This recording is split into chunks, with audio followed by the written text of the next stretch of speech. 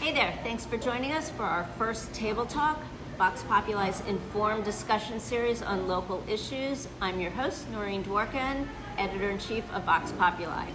We're here today at the absolutely fabulous Three Birds Cafe on Plant Street in Winter Garden. With school, can you believe it, barely 3 weeks away and the school board election not far behind, we are here at Three Birds talking about book banning and censorship.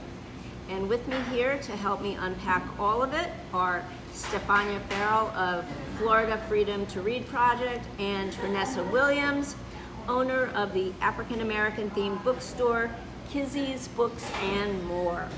And for those curious about who Kizzy is, Trenessa, can you kind of clue us in there? Kizzy's Books and More is a bookstore that embraces the African American culture and the joy of reading. We aim to promote a place where lovers of the African American culture and reading can come together and discover books, learn about various different things, and talk about a great book. And also we promote books that are written by African American authors, because that is very important, that people are able to get books that are written by people of color, and that's one of the most amazing things, are books that are written. Yes, there are amazing books written by other races, but we have some amazing authors that needed to be spotlighted by African American authors. But who's Kizzy? Kizzy is actually the character from Roots. She is Kunta Kinte's daughter and Chicken George's mother. So if you happen to read the book Roots by Alex Haley, you will read the character Kizzy, and that's who Kizzy is named after. Awesome. I knew there was a story behind that name. I just knew that there was. Okay. All right. So let's set the scene here, ladies. So, because book bans aren't new. I mean, books have been banned for, a while now. But in the last 2 years, it seems, the urge to purge school and community libraries has gotten a lot more intense. Last year, the American Library Association reported a doubling of challenges or bans from 2020. 729 bans on 1,597 titles. PEN America did its own index and found 1,145 titles were banned. In Florida, there were 204 bans across 7 districts. So, Stephana, what makes these bans different from bans in the past where we'd hear, say, Catcher in the Rye was banned, or, Slaughterhouse-Five was banned? And who is doing the banning? So we have been tracking at Florida Freedom to Read Project our own list of books based specifically in Florida that get challenged, and a majority of the books have appeared on the Florida Citizens Alliance banned or pornography in schools report that they put out. And so that group working. And I'm sorry. Yes. Who is Florida Citizens Alliance? Who are they? So they are a group based in Southwest Florida, and they've been around for a while, working towards certain education goals.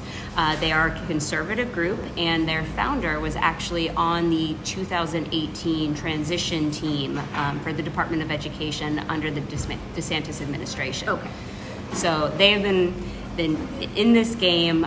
They support school choice and vouchers. Their ultimate goal is to move taxpayer funds to for-profit education. Okay. Yeah. So this idea of banning books, they're not actually worried about what books are available to our students. The goal is to build distrust in the public education system, and the easiest way to do that is to get the headlines that say, we have pornography in our schools. You can't trust your schools. And so when you look at this list that they're putting out, it's not pornography. It's stories about 2 moms and 2 dads in picture books. And, when you're talking about sexually explicit material, paragraph here or a paragraph there, it's no more sexually explicit than the classics that we know of, Romeo and Juliet, things that are on the list of best books, the standards, that we have in our curriculum. The difference is that these are diverse voices and diverse stories, and that's the problem. So when we're talking about diverse stories, whose stories?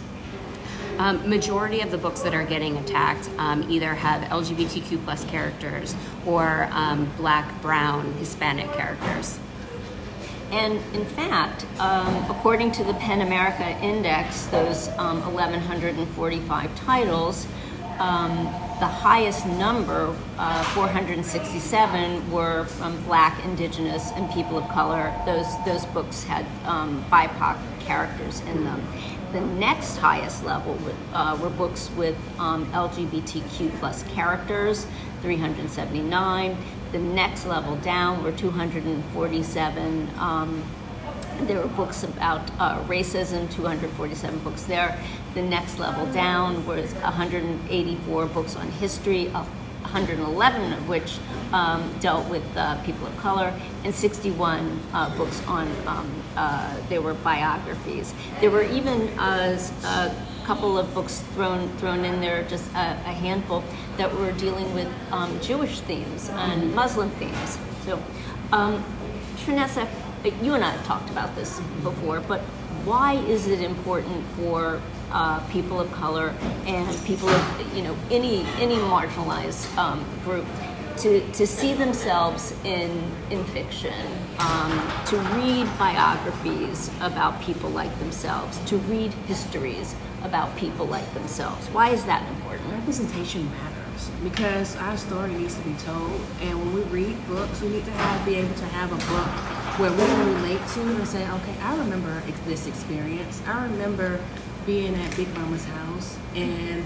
eating that pickle on a hot sunny day, and they talk about that in that book. You want to be able to read a book and say, oh, I can relate to that because that is my experience written, and I said, oh, that person looks like me. I can visualize him, and he reminds me of my Uncle Roy that I grew up with. Or, our history matters.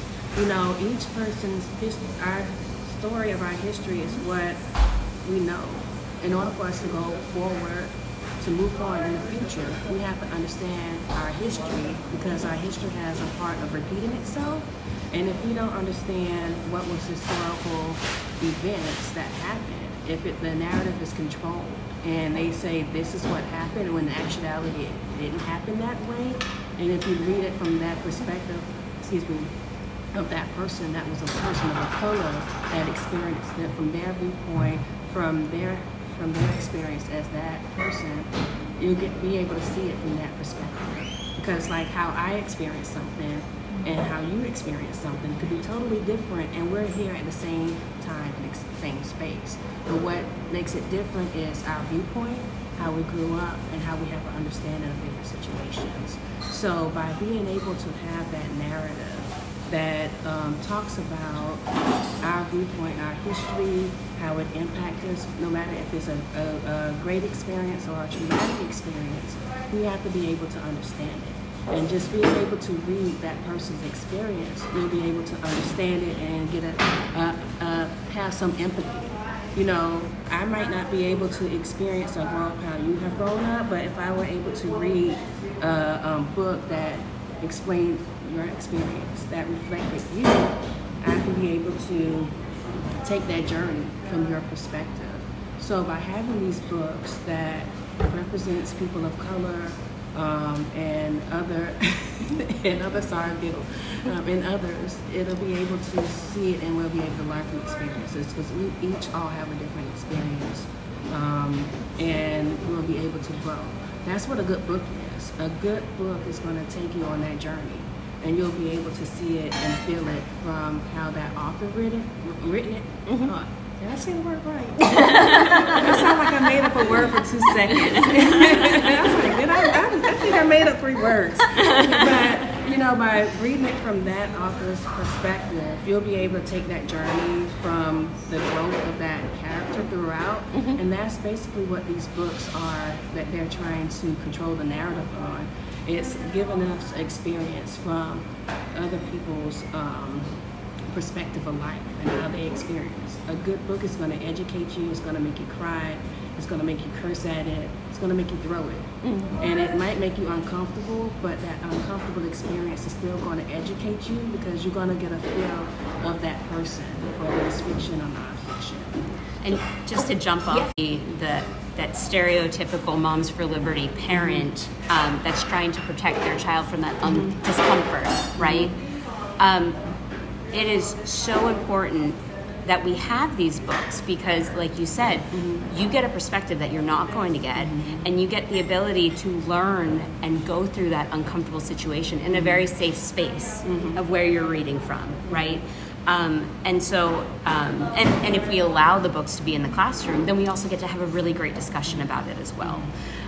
So the censorship that we see it's such a hindrance to our students. And then also too, what it brings compassion and empathy. Because when you read about those different perspectives from somebody else's viewpoint and see how they were impacted and how their community is, you become compassionate and you become empathetic. Right. And you become where you want to become one with them and embrace who they are as an individual. And that's what makes you well-rounded. It's when you're able to understand the different viewpoints. Yes, it might be different from you, but having that understanding of what life was like from them, that makes you a well-rounded individual, and you're open to other perspectives and be adaptive to life from others. 100%. Like, what is public school other than to prepare you for the real world? And the real world is very diverse, and so we need that exposure for our students. It's plaid. It's not black and white. So you need to have that plaid of our experience. Oh, I love that. It's plaid. I love that. I love that idea that it's plaid. So when we don't give the students that experience, we're just cocooning them, and we're creating this kind of false reality for them that everything is just so. And you're creating silos. If we're talking about a lot of the conversation around critical race theory is the fact that it further divides us. Well, by not allowing these opportunities to read and learn from different perspectives, we are keeping ourselves separate. And then also you're living in fear. That's the most dangerous thing. Those people whose mind control, that are controlled, their thoughts are controlled, whatever they're able to read, that makes a dangerous individual because they are so limited on life and they are based off of fear. And these books that they abandoned, it brought us the perspective and help you get an understanding of others. So that's what I think. It's like when you do that, it really feeds into stereotypes. And then also too, it's like you're judging that person based off of what that person said in a meeting when they was drilling that point to get those particular books banned, or to get that particular story that talked about how somebody experienced it from their perspective, because it made them uncomfortable and they just didn't want anybody to learn about it.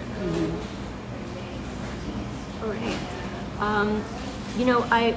I heard that there was a statewide list of banned books. Stephana, how did this list come to be, and who put this list together, and what books are on this list? So, like I said, the first list that we started seeing in the state of Florida were put together by the Florida Citizens Alliance group. Moms for Liberty expanded on that list. We saw the largest list it was slowly submitted in Indian River, which is where they're kind of based out of, starting in November. Who's based out of Moms for Liberty? Oh, okay. Yeah. So the two founders of Moms for Liberty both served. One served on the school board in Brevard County, and the other one served on the school board in Indian River County. They both got voted out in 2020, and then they founded Moms for Liberty. So they expanded. Now, the founders will tell you they have nothing to do with the lists in each individual county, that the chapters are the ones that are creating that are pinpointing the books that they want to target in their county. So Indian River had 156 books that they went out after. On that list, there was The Color Purple, Of Mice and Men. So they did have some of the classics on there. But then they also had newer titles. And very similar. When they first started submitting books, it was pretty much almost identical to the complaints that you saw on the Florida Citizens Alliance list. In Brevard County, they have 41 books, very similar to the list, but what Brevard County is now doing, that Moms for Liberty group has created their own rating system that they say mirrors the movie theaters. And so they're rating their books, and they're pushing for their school district to actually implement a rating system as well. But it's funny, under their own rating system, the Bible would be NC-17. NC-17. They're level 5. Yeah. No, well, if they were really racy, there's some right. Things in there. So based and upon all that blood and guts, and right, all those people killing each other, eons after eons after eons, including right. God Yeah. is in the Bible. That's a vengeful. Yeah. Mm-hmm. Yeah, that's a vengeful God. At least in the Torah, it's a vengeful God. I don't know. I don't spend a lot of time reading the Bible actually. But yeah, so they have a rating system, and if they were to put the Bible up on that rating system, it would be at their highest level. So that's kind of funny about their rating system. But what are they doing with this list? What is the list for? What's the goal of this list? So it's been weaponized in certain counties. In more conservative counties, the list has been submitted, and whatever books were on that list were removed. So in Jackson County, the superintendent and the legal counsel sent the list on to the media specialist team and said, remove these books. And the media specialist actually pushed back and said, the head media specialist said, you know what, it's against our policy to just go ahead and remove these books. We can schedule a review committee for each one of them. And the superintendent sent an email saying, you have been advised by the legal team and your superintendent to remove these books. If you choose not to remove these books, you can basically choose a new job. And we have that email thanks to our public records requests. So what's going on in Orange County? I know that we have a Moms for Liberty chapter around here, and I know that we've had some book bans around here. So what's going on with our book challenges? Sure. So we do have a small Moms for Liberty chapter. They are actually not very vocal at our meetings. However, there is at least one Moms for Liberty member running in every single school board race. So the Moms for Liberty member, Alicia Ferrell, who's running in District 3, she is responsible for the 3 book bans, book challenges that we had in Orange County. She's the only person so far to fill out the challenge form, submit it to the school, and go that far. We have had County Citizens Defending Freedom, which is a retiree group that they do show up at every single meeting, and they have a very harsh anti-trans, anti-LGBTQ rhetoric that they spew at almost every meeting. They have taken that Florida Citizens Alliance list and tried to get those books banned. But they're not willing to go to the individual schools and file the paperwork, which is part of our policy. They have to fill out each challenge form for each book and submit it to the schools where those books are currently in inventory. And so far they haven't done that. So Orange County has been able to hold off on those additional book challenges. So at this point, Alicia brought genderqueer before the school board. She brought Lawn Boy, Born a Crime, which is Trevor Noah's book about South African apartheid and immigrating here to America. And she brought Tricks by Ellen Hopkins to her school. So she has 2 children that are in a District 3 high school. Right. It's Boone High School that Yes. That her kids are in. I think her oldest is going to be a senior.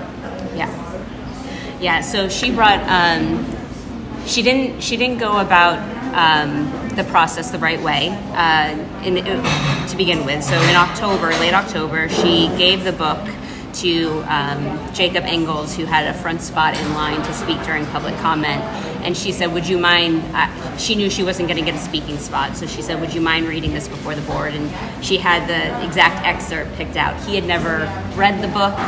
She just pointed him to exactly what he needed to read. He went before the school board, read it, and of course caused a disruption in the meeting. At that point, our chair got up out of her seat and said, if you don't stop reading, I'm going to have to kick you, or I'm going to have you removed from the meeting. He kept reading, and she said, please remove him. And as she was hitting the gavel, she said, I know it doesn't make sense that we have this book in our school, and he can't read it here, but I don't think this book should be in our school, and I hope to see that it's removed. That's what Teresa Jacobs said. That's what she said. And this was the book Genderqueer. It's a memoir. It had been in Boone and 2 other high schools for about a year, never an issue. And this is actually a book. Just to interrupt for a second, this is a book that won the American Library Association's Alex Award. So it's a book with some literary value. Yes, and the passage is, if you read it on its own, the passage could be considered incendiary, but it talks about the writer's experience growing up non-binary and asexual. So it's not a particularly sexual book, actually, and it would have a lot of value for other teenagers growing up as non-binary and asexual. Yes. So I was sitting in the room, and as a parent of very young children, I was a little taken aback by what I heard. And for me, and I hope for most parents, you would hear this and you would think, well, there's got to be a reason that book is in the school. And so instead of insisting, just based off an excerpt, that book should be removed, I went ahead and borrowed the book from the library that night and read the book completely through. It's a short book. And I cried, and at the end of it, I realized what that book was: suicide prevention. That book was about advocating for yourself. The scene that he read before the dais, if he would have continued just one more page, what everyone would have heard was the fact that the author and the partner, the author had raised concerns and advocated and said, I don't want to do this again. And because they were in a loving relationship, the partner said, I honor that, I understand, and they move forward.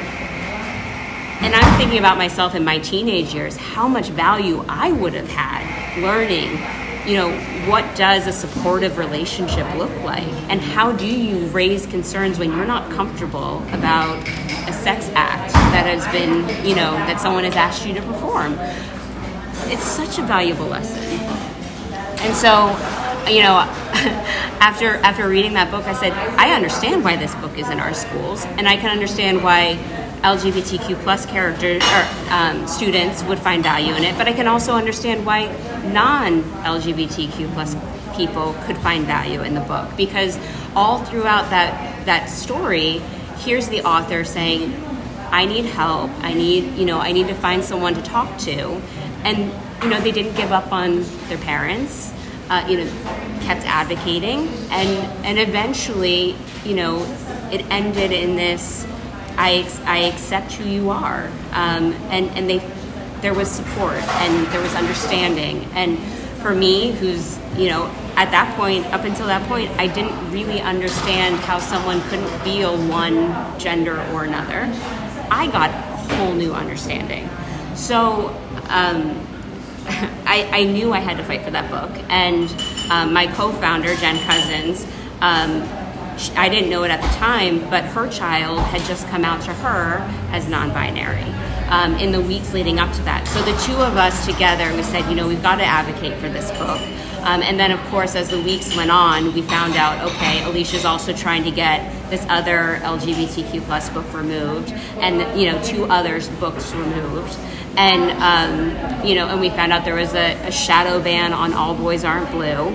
And so we kept on seeing, okay, it's not just Orange County, it's happening in Indian River, it's happening, in Polk.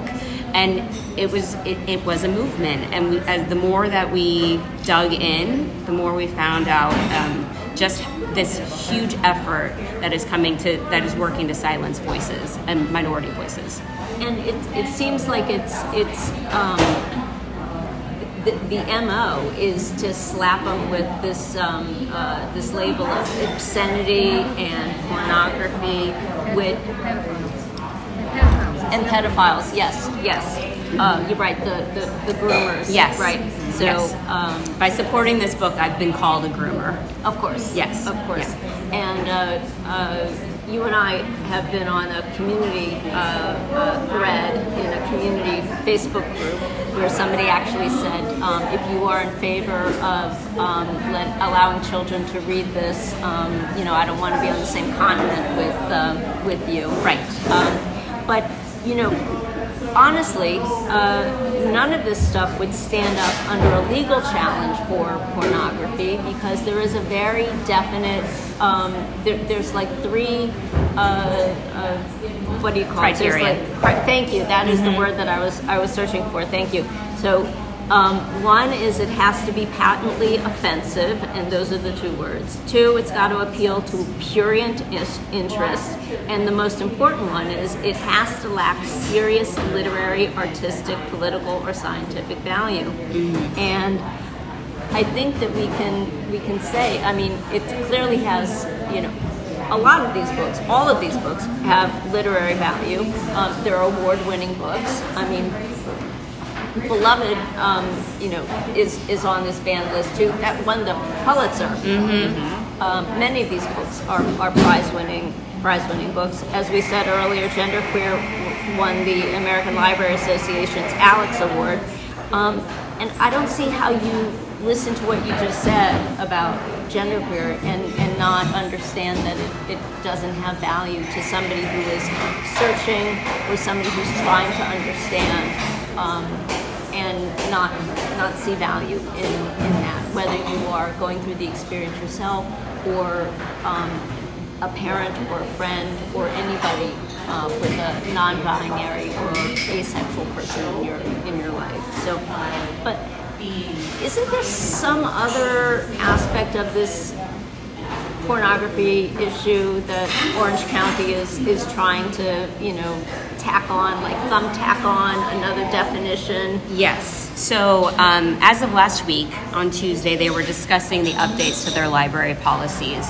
And the legal team said, pornography is not defined in Florida law. So, but we do have it in a statute, and it says pornography cannot be allowed in our schools. And the statute, so that's the educational statute. There's a criminal statute that is distribution of pornography to minors. And that's the one that Moms for Liberty and these other groups bring up when they bring these books before the school boards. And they say, you are distributing pornography to children. And though Florida statute does not define pornography, they do define the requirement to be charged with distribution of pornography, which is you have to prove that it's harmful to minors. And those 3 criteria that you just read are exactly what is in the definition for harmful to minors. And it requires that the work is reviewed in its entirety and a community standard is discussed and defined. So if the book within a small community exceeds the standard of what is acceptable for children, for minors, then we could possibly reach that criterion of harmful to minors. But all 3 things have to be hit, and that 3rd one is the big one, right? No literary value. Right. The 3rd one is the big one, and I think you'd be hard pressed to find everybody to agree that these books lack literary value. And Trenessa, I'm going to ask you to weigh in on these kinds of things because you're the one with the bookstore. So what are your thoughts on this? Because I really think that they're going to have a hard push, especially if they're going to try to define these books that have been banned by saying that they don't have any literary value, because there's hard evidence showing that they are. So if they try to put this towards a court saying, hey, these books are porn and blah, blah, blah, blah, this is affecting our child's thoughts and everything, it can be backed up and people are going to fight this. You're going to see a huge fight from the literary world, from those that sell books, those that publish books, and those that purchase books, and those that are fans of these books, that they are trying to market as pornography. So I really think it's a far reach. They're going to try to do it, but this is just my honest opinion. It's not going to go far. It's going to get them enough to where they got attention and they're going to get people to back behind them. But in order for them to be like, these books are porn, they cannot be sold and they cannot be read, it's going to be a lot of drawback, and it's going to get a lot of people that you probably have not even heard voice their concern about it, because they're trying to really censor stuff. And then by them classifying it as pornography, it's going to bring in some people who probably not even thought about it, but this is going to bring in some criminal charges, you know. And so these people that probably have not been criminals before, but they're trying to embrace the literary works that express people's different backgrounds and who they are, and just by them purchasing it is categorized as pornography based off of their standards. If they try to, I know it seems far-reaching, but you know it's going to go there. You probably not think about it that way, but that's going to impact a lot of people. And by that impacting a lot of people, you're going to see people that probably have never voiced their concern before. They're going to really come to the forefront, because this is going to impact their speech, how they be able, their freedom to read whatever they want to read, and it's going to be a literary fight. So, you know, this whole thing happened on Tuesday, and so the lawyers said we're going to define pornography so that we can try to create some guidelines for what we're going to have in our schools. And they defined it as anything visual, written, or graphic, any depiction of sexual conduct. And that's what they defined it as. even heterosexual? Yeah. That eliminates the Bible. So then we what had about health class? What about health class? So there were some. So we had a couple of our school board members bring up health class, bring up art, right? Bring up. So it was health class, art, and then some of the. Some of the classics, right? So they said, well, what about? They didn't call out Romeo and Juliet, but they said we have poetry. They said we have, we do have books that are in our standards. Tales. Yeah. Lady Chatterley's Lover. So the lawyer, our deputy general counsel, his response was, we don't believe this definition will limit the classics because any statute that further defines what is required will supersede this definition. So, health class is a required standard that has to be taught, right? Parents can opt their children out, but it is a standard in Florida law. There are ELA, English language arts, that there are requirements. There are AP requirements that cannot be changed. So for those purposes, those books will be protected. But we're talking about library books, right? So anything that's not written into the standards may not be available in the library. So right now, the Florida State Best Standards, the ELA standards, there's 300 books. Of those 300 books, there's one religious text. It's the Bible that's on that list. And there are, of the texts that are written, 70% of the authors are white. And what I believe, there are no books on the list that have LGBTQ plus characters that are, out, very clearly out. So when you're talking about when the Deputy General Counsel says, don't worry, the classics are going to be protected because they're written into the standards. That's, I'm sorry. Classics are all written by white people. Yes. Yeah. And so, the 300 books that are on that list, those will be protected. Don't worry. Health class, that'll be protected. And of course, our health standards, we don't talk about sexual orientation beyond the fact that, HIV prevention is a monogamous, heterosexual relationship is your best HIV protection. I thought HIV protection was... Oh, maybe that's pregnancy. It's not abstinence? Well, it does. So yes, it does say abstinence, but it also said there's no mention of the only sexual orientation that they mention in any health standards is heterosexual relationships. I have a question for you though. They talk about the standards, but the standards, can't they be revised? The standards can be, yes, so they can... So they can change those standards to be up to date to meet the requirements of what they want to have, right? Or does it take time? They just change the standards. The best standards are the new standards. Yes. Yeah, they may update the reading list. So all curriculum and textbooks are on a schedule. So like we just saw the math textbooks go through approvals. Right now we're seeing the calls for social studies. English language arts was done last summer. So there's a schedule to it. I don't know how often it goes back around.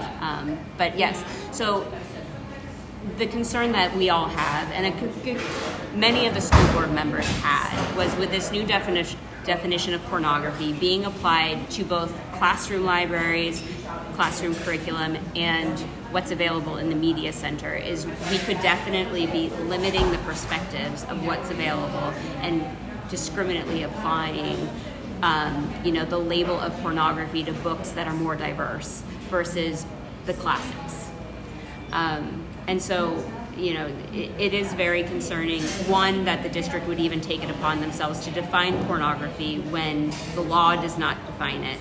And two, that they just ignore the fact that harmful to minors is the criteria that needs to be met. And they do that already in policy by making sure that every book gets reviewed at the school level, starts at the school level, and then works its way up. Because that was the problem, right? I mean, we're not... No one is suggesting that we shouldn't challenge a book. Right. Nobody's suggesting that. But there is a process for challenging a book. Mm-hmm. And then you get people with expertise to weigh in. There are media specialists, and there are teachers, and there are people who, with expertise, who look at a book and weigh all the... In Polk County, which was nearby, they did an excellent job. Their committees were 17 people. They had students, they had parents, they had teachers, media specialists, they had a child psychologist. So they really got a lot of expertise and a lot of different opinions. They even had a member of CCDF on each committee. So the group that was bringing forth the challenge was able to have a voice on the committee. So they really did a great job of making sure that all the different perspectives were represented, and all 16 books were kept, not one. Every review committee overwhelmingly decided to keep the books. Some books were moved to a higher grade level, but for the most part, all books were kept. And that's what whenever we see the books go through the proper review process, for the most part, books do hold literary value, and so they end up staying they might get removed from curriculum, but they end up staying somewhere in the library available to an age-appropriate group. And that's the important part, because when we have, what we saw with Genderqueer, where the leadership decided to remove the book without taking it through the review process, and they used the substantial disruption excuse to be able to remove the book. It was basically a limited viewpoint making a decision as the government to withhold information, and that's an infringement of First Amendment rights. And was anybody teaching genderqueer? Was No. it part of the curriculum? No, the book was on the shelf for over a year with absolutely no issues, which is what made the substantial disruption argument that they were claiming so laughable, right? The only disruption that happened in the boardroom when a non-parent decided to bring the book before the board, avoid the proper process, and they got the book removed that way. And the sad thing is, also discussed on Tuesday, is the fact that they will be adding substantial disruption as a reason the superintendent can remove a book without review. And so that was. I have a question. Can't that be challenged? What's that? Have letting the superintendent remove the book without having a review. Well, we're trying to push back. We're still fighting for genderqueer to go through the review process. We did find out in March they did hold a review committee, and the review committee did say this book should be given a chance to go through the full process, and we think it holds value. They said right now leadership has told us that they are waiting for more guidance on HB 1557 and HB 1467, the two new education laws that passed, just before they decide whether or not they'll put genderqueer back through. Is 1467 The book ban bill. right? Is that the list, or is that That's the one that will create a list. Okay, because I've heard that there's something happening in Brevard County where if a book is banned in one school, it can be banned in all schools in the county. And one of my questions was going to be, do we think that could migrate over here? It actually was discussed on Tuesday. Who is doing the discussing on Tuesday? I should have asked you that. The school earlier. board. The school board held a work session. Okay. There should be one more session to discuss the policy before they bring it to the board to a vote. And at the next meeting on the library policies, they will allow public comment. So that one you can, and in Orange County you can call in for public comment, or you can speak at the meeting. So all of these things that we've been talking about, and every time you've said on Tuesday they discussed, we were talking about the school board, and it was Teresa Jacobs, who is the school board chair, and Melissa Bird, who is District 7's Yes. school board representative. All of these things have been discussed. Yes, and I will say Melissa Bird did push back on many of the items that were discussed. So one of the things that was brought up that Melissa was pretty firm on, and I appreciated, was the fact that some of our members wanted to have a student on the review committee, and on the district review committee. And Chair Jacobs, had stated, well, I'm concerned because if we potentially find that a book to be pornography on our review committee, then we have allowed a student access to pornography by letting them on the committee. To which member Gallo responded, well, wouldn't we just do a parent permission slip? And under the Parents' Bill of Rights, we've allowed a parent to make a decision about their child having access. And legal counsel then weighed in and said, a parent does not have the ability to waive access to pornography. They cannot absolve us of that responsibility not to expose the student to pornography. Sounds like double speak to me. So, Sure does. so I was sitting there, and of course, I was out of town, so I was watching this on the screen, and I was just shouting at the screen. You know, in order for a district review committee to be held, the school has already found that there's literary value for the book, that it's not pornography, that there's a reason that this book is in the school, and that it's age appropriate for the level that it's at. And what happens is the person that has submitted the objection at the school level appeals that decision, and then there's a district review committee. So they were asking for the student to be on the district review committee. So at this point, it's very unlikely that that book is going to be pornography. And like I said, in all cases, in Indian River, in Polk County, in all of these cases where the books have gone to a review committee, never once has a book been determined to be pornography. Some schools have decided, we're going to remove this book or we're going to remove that book because it's not age appropriate, but they have not determined it to be pornography. And Moms for Liberty in Indian River actually went to the sheriff and said, we want to charge it was 4 books, these 4 books as pornography. And they actually investigated the 4 books. They had a team of people reading the books, and they said, sorry, these books do not meet the criminal standard for pornography. The sheriff's department. The sheriff's department. And wow, they put a lot of energy into this, don't they? Yes. Imagine if you could harness all of that energy for something good. Well, I mean, we would no longer be like fossil fuel dependent, right? Or maybe we'd have a literacy rate better than 57%. There you go. Yeah. Because as you said, what we're doing is we're taking away books that are going to appeal to different students, right? A professional media specialist is in charge of curating a collection for their school. They look at the numbers, they look at the types of students, they know their students that they have.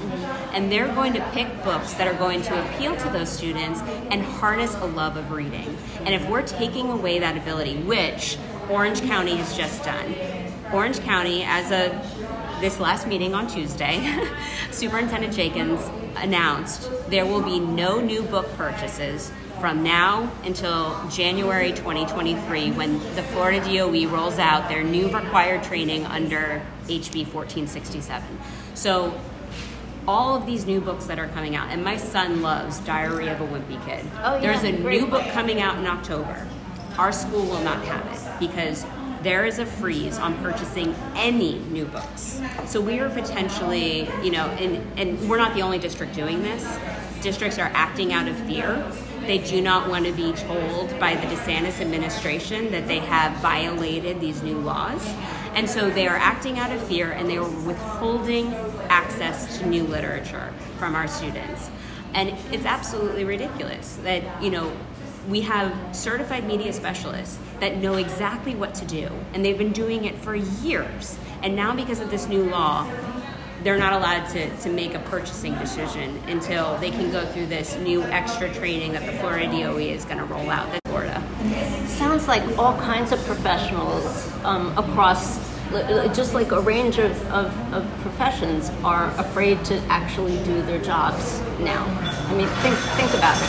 There are doctors who understand how to treat their patients, but they're afraid to treat their patients because they're afraid to get into trouble, with legal issues. And now we have teachers who are afraid to teach in the classroom because they're afraid to run afoul of the law. They're afraid that the parents are going to come back and slap them with a lawsuit. And now we have media specialists in the library who are afraid to order books because they're afraid that they're going to be fired or hit with some kind of a lawsuit. This is absolute insanity. Mm-hmm. So I guess all of us should apply to be baggers at a supermarket because there's just really nothing left for us to do. And it looks like available, they say. That's the safest job. You can't possibly be, hit with a lawsuit because you've bagged groceries incorrectly. Okay. Any more you want to say on that buying freeze? I mean, it's really sad because the news does come at this point in time where we know that we are struggling with our literacy rates. And we know it's not just the books in the library, but it's our classroom libraries that are now getting questioned. And these are libraries that are mostly stocked by parent donations or teachers paying for their own set of books that they think, okay, my kids in my class are going to love these books. Mm-hmm. And there are books, especially in the K through 5 environment, that are at risk of getting pulled because they might violate the Don't Say Gay law, or they might violate the Stop Woke Act. And that's incredibly sad because the teachers have handpicked books that they know will connect with their early readers. And really, if my son wasn't pointed to the Bad Guys series, he really was struggling finding books that he could like sit through.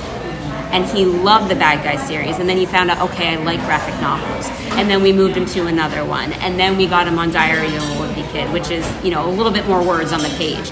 And so when we take away, like you said, when we take away that ability for the professionals to make these decisions, and we start letting parents weigh in, and parents that are only thinking about their child, we have really, really closed down our classroom, and we have really hindered learning. So that's the only other thing that I would add to that. It impacts the social skills. Yes.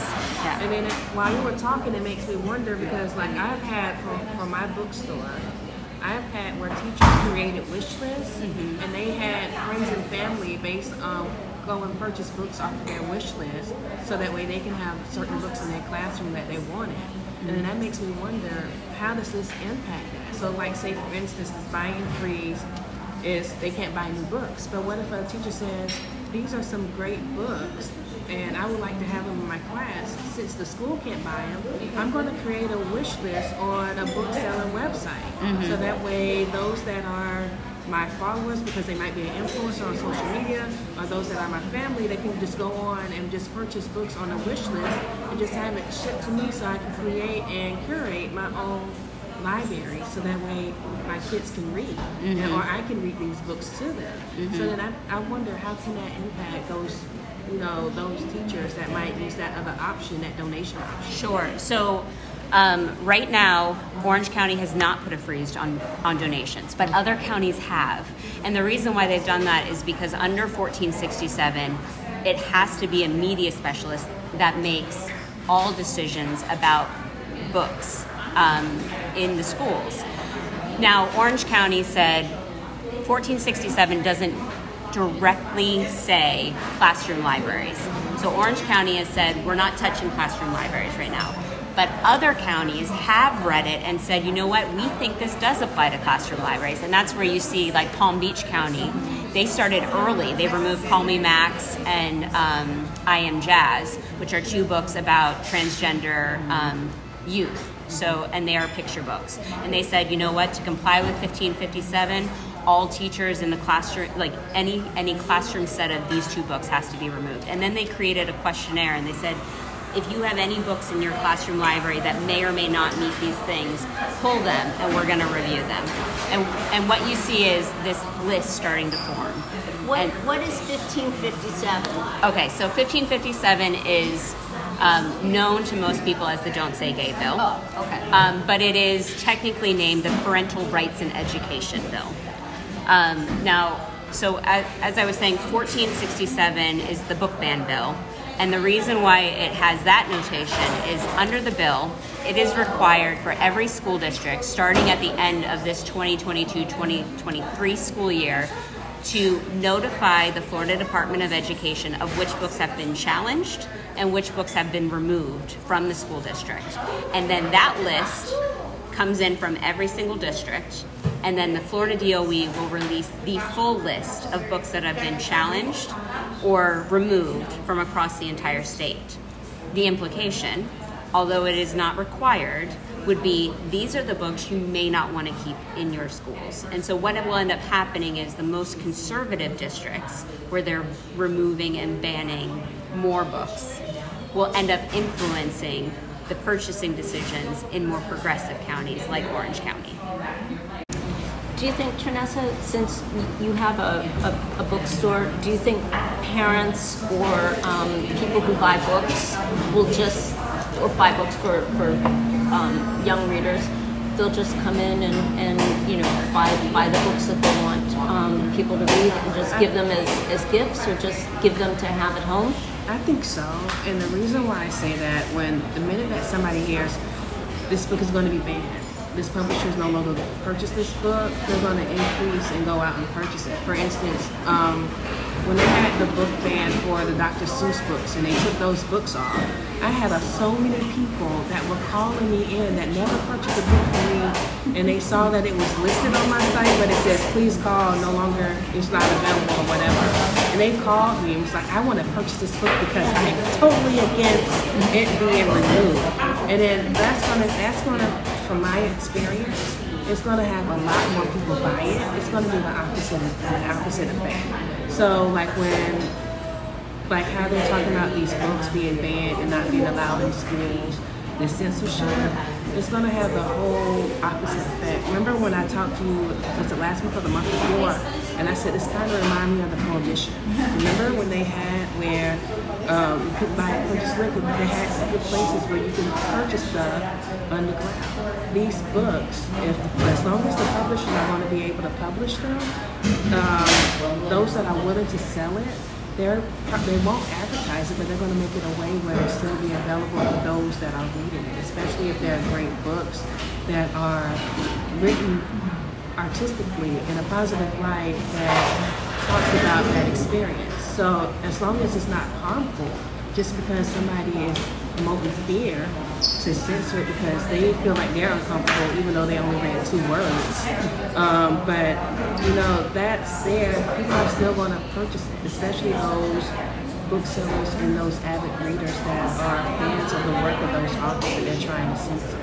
So I think that's what it might do, especially if they try to censor and they say these books are banned and they're no longer going to be involved in schools and they have X, Y, and Z. It's just going to spark the interest of those people that did not know about these books that they existed. It's like free publicity. And then so those people are going to be like, why is this book banned? What is so controversial about this? Controversy is what gives life. And people are going to be like, what is it? I need to know. I need to become one with it. So I think that's what it's going to really do. And then, a lot of people are going to talk about it, especially with different books and different things, especially we're in the era where we have some unsettling things that's going on that's impacting us all as a whole. And people that are advocates for it, they're going to go to social media because that's the number one thing for sources. So if we look at it from a perspective of our books that people are trying to censor, we're going to see a lot of people that are book influencers that have read these books. They're going to talk about these books and advocate these books. Then they're also going to bring light to the people that's actually trying to challenge it that are not really understanding what the true value of that book is. So that's what I think it is. You're going to see a lot of people that's advocating for it to be there because it needs to be there. That's going to, really work for it, not for it to be.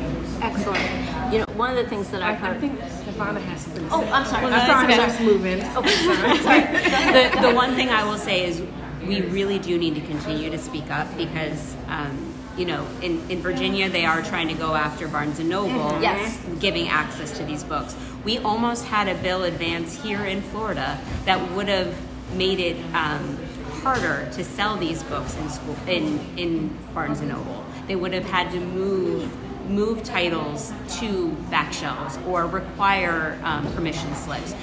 It almost went through. Luckily, the publishers were very much against it, and we believe their lobby kind of helped get that one pushed back down. But when was that? In it was last session? Yeah, it was early. It was. If you look up the early bills in January, it was in there. It didn't advance through committee. What committee did it start in? Education? I don't remember where. It was actually brought to our attention by the ALA. They asked us, if we were keeping our eye on it, and it wasn't on our radar because it wasn't an education specific bill. But it was working to redefine harmful to minors, so that it wasn't just that 3 criteria, and because it would change the definition of harmful to minors, it would mean that all of those books would have to be out of reach from minors, and so that would have left all of our retailers in a very awful position in selling books with any sexual conduct. Oh my God, that would put Judy Blume out of reach. Mm-hmm. Yeah, I think I read Forever when I was 10. Yeah. So we were lucky. It got quashed, right? It doesn't look like the Virginia lawsuit will advance. But it really does take people speaking up, because we have seen them come for public libraries in Citrus County. There's another county down south where they started coming at the public libraries. It's happening in redder states than ours, where, in Iowa and Idaho, where they are attacking public libraries at this point. So, they start off by saying, and they've said it in our school board meetings, they don't have to access the book at school. They can access the book at the public library. And the Supreme Court, but the district court has ruled access elsewhere does not alleviate the responsibility to provide access in the schools, because there aren't children that have the means to purchase a book. There aren't children that have internet that can download a book. There aren't children that can go to get a ride to the library, especially if they happen to be, identifying in a way that their parents wouldn't support, and they want to find a book that would support them. So we do have to speak up. I would love to say it's going to work out, and we can just sit on the sidelines and cooler heads will prevail, but it really is going to take those cool heads showing up and speaking out, and voting. It's going to be very, very, very, very important. August 23rd is a primary. And in Florida it's a closed primary, but for NPA elections, you can be an independent, you can be an NPA, and you can vote. And for school boards in particular, any candidate that gets more than 50% of the vote will automatically get the seat in the primary. They won't have to be on the ballot in November. So very, very important to show up and vote. Because I have a couple libraries that purchase from me, even one in New York that purchased LGBTQ plus books. Mm-hmm. So how would that impact, because while you're talking, my brain is just going, how would that impact their purchasing? Because there's a couple libraries that I have that are up north, mm-hmm. that are purchased from me. They buy LGBTQ plus books. Mm-hmm. That represents them, and I don't know if they're buying it. I think they're buying it for the library because it goes directly to the library. Mm-hmm. But how would this impact them, especially if they are purchasing books, especially like if that other law would have gone through that shifted harmful to minors? Mm-hmm. It would have affected you more as the seller than it would have them. They probably would have bought the book elsewhere. They wouldn't come to you as a Florida retailer, because there would have been more hoops to go through to purchase that book. So they probably, and again, it all depends on what that law is, but you wouldn't be able to sell the book to a library if you knew that book was going to be made available to somebody under the age of 18. Right? If we were to have that harmful, you would be responsible as a retailer not to provide a book with sexual conduct that met this new requirement of harmful to minors to anyone that would be a minor, right? That would be your responsibility as a retailer. Oh, wow, that's going to impact the small businesses as a whole. Right. And like I said, right now, that bill didn't go anywhere. Doesn't mean that they won't try to bring it back up next legislative session. Yeah. So we have to be aware of these things. We have to know how far they're willing to go, and they're really willing to go very far in, just to show that they are the furthest and most conservative. I heard that the Brooklyn Public Library is issuing e-library cards to teens all over the country. Mm-hmm. So for those who do have internet access, and of course not everybody does, but any teen who has internet access can get a Brooklyn Library card to access their collection from anywhere, no charge. So, and that is a bright spot. Yes. The book is online? Yes. Yeah. Read it online? Yeah. It can be an ebook. So that's something for those kids in North or South Dakota or Montana or I don't know, Alabama, mm-hmm. Or Polk County, or even here in Orange County, who's moms for liberty or keeping them from reading genderqueer. They can access it from the Brooklyn Library if they want to read it at home. On their Kindle at night, whatever. So kids will find a way Right. They always do, and they're way more tech savvy than we are. My son is always giving me like the eyes, like, Mom, how come you can't do that? So you kind of like summed up some of the ways. My last question was going to be, what other things can we do to keep books available to people who want to read them, as there are forces who are trying to keep books out of our reach, because I know they're coming for the public libraries, and I'm aghast that there was a bill trying to limit what people can buy in stores under the guise of pornography, because I can completely see their rationale for that. We keep pornographic magazines, away from children, so what's the difference? I can completely see their line of thought on that. And I'm aghast that they're even trying that. So, what else can we do to continue to make books available to people who want them, who really want these books? Any last thoughts? One of the things that people can probably do, especially when these books, if they become censored or banned, if you have it in your possession, have like a book trade party. Have where you meet up for food and this is my book. Let's swap books. They can't get you for swapping a book. So, come up with an alternative way. That way you like the book, it was great, and you can see the value of that book, and other people that are in your circle that are avid readers, but they haven't read that book yet. Just have a book meetup and swap. You don't have to worry about it purchasing it. Just say, hey, Billy, you're going to read this, and he'll bring his book, and we swap it out and just pass it along and just say, hey, no bends on the ends. But, Guilty. That's one of the things, just having those book meetups. They can't censor you from meeting up and gathering, that can just... DeSantis is trying, but yes. But, be creative about it.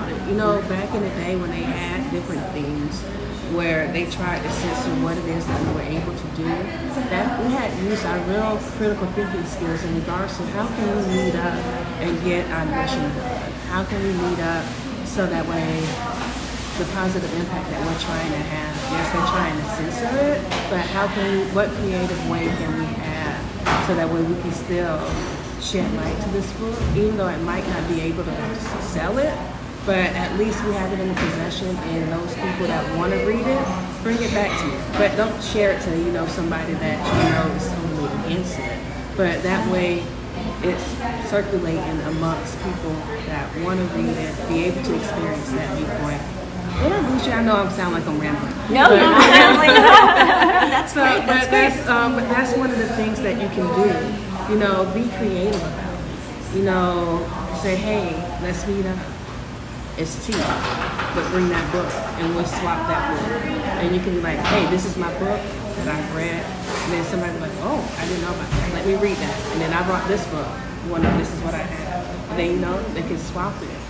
And, have a book club, not really. I think one thing that we could do, and I love the book club idea. There's book drives that have happened. They've been the right has been trying to attack reviews on books. So, like, if you go into Amazon, you go to Goodreads, they're writing bad reviews about certain books, and to bring down the status, to bring that. So, if you have a book that you love, go and review it. Really hit home what the value of that book is, and then be prepared to have really uncomfortable conversations to defend your favorite books. Because what's happening is there's not enough conversation with the people in the middle to talk to them about how unreasonable this is.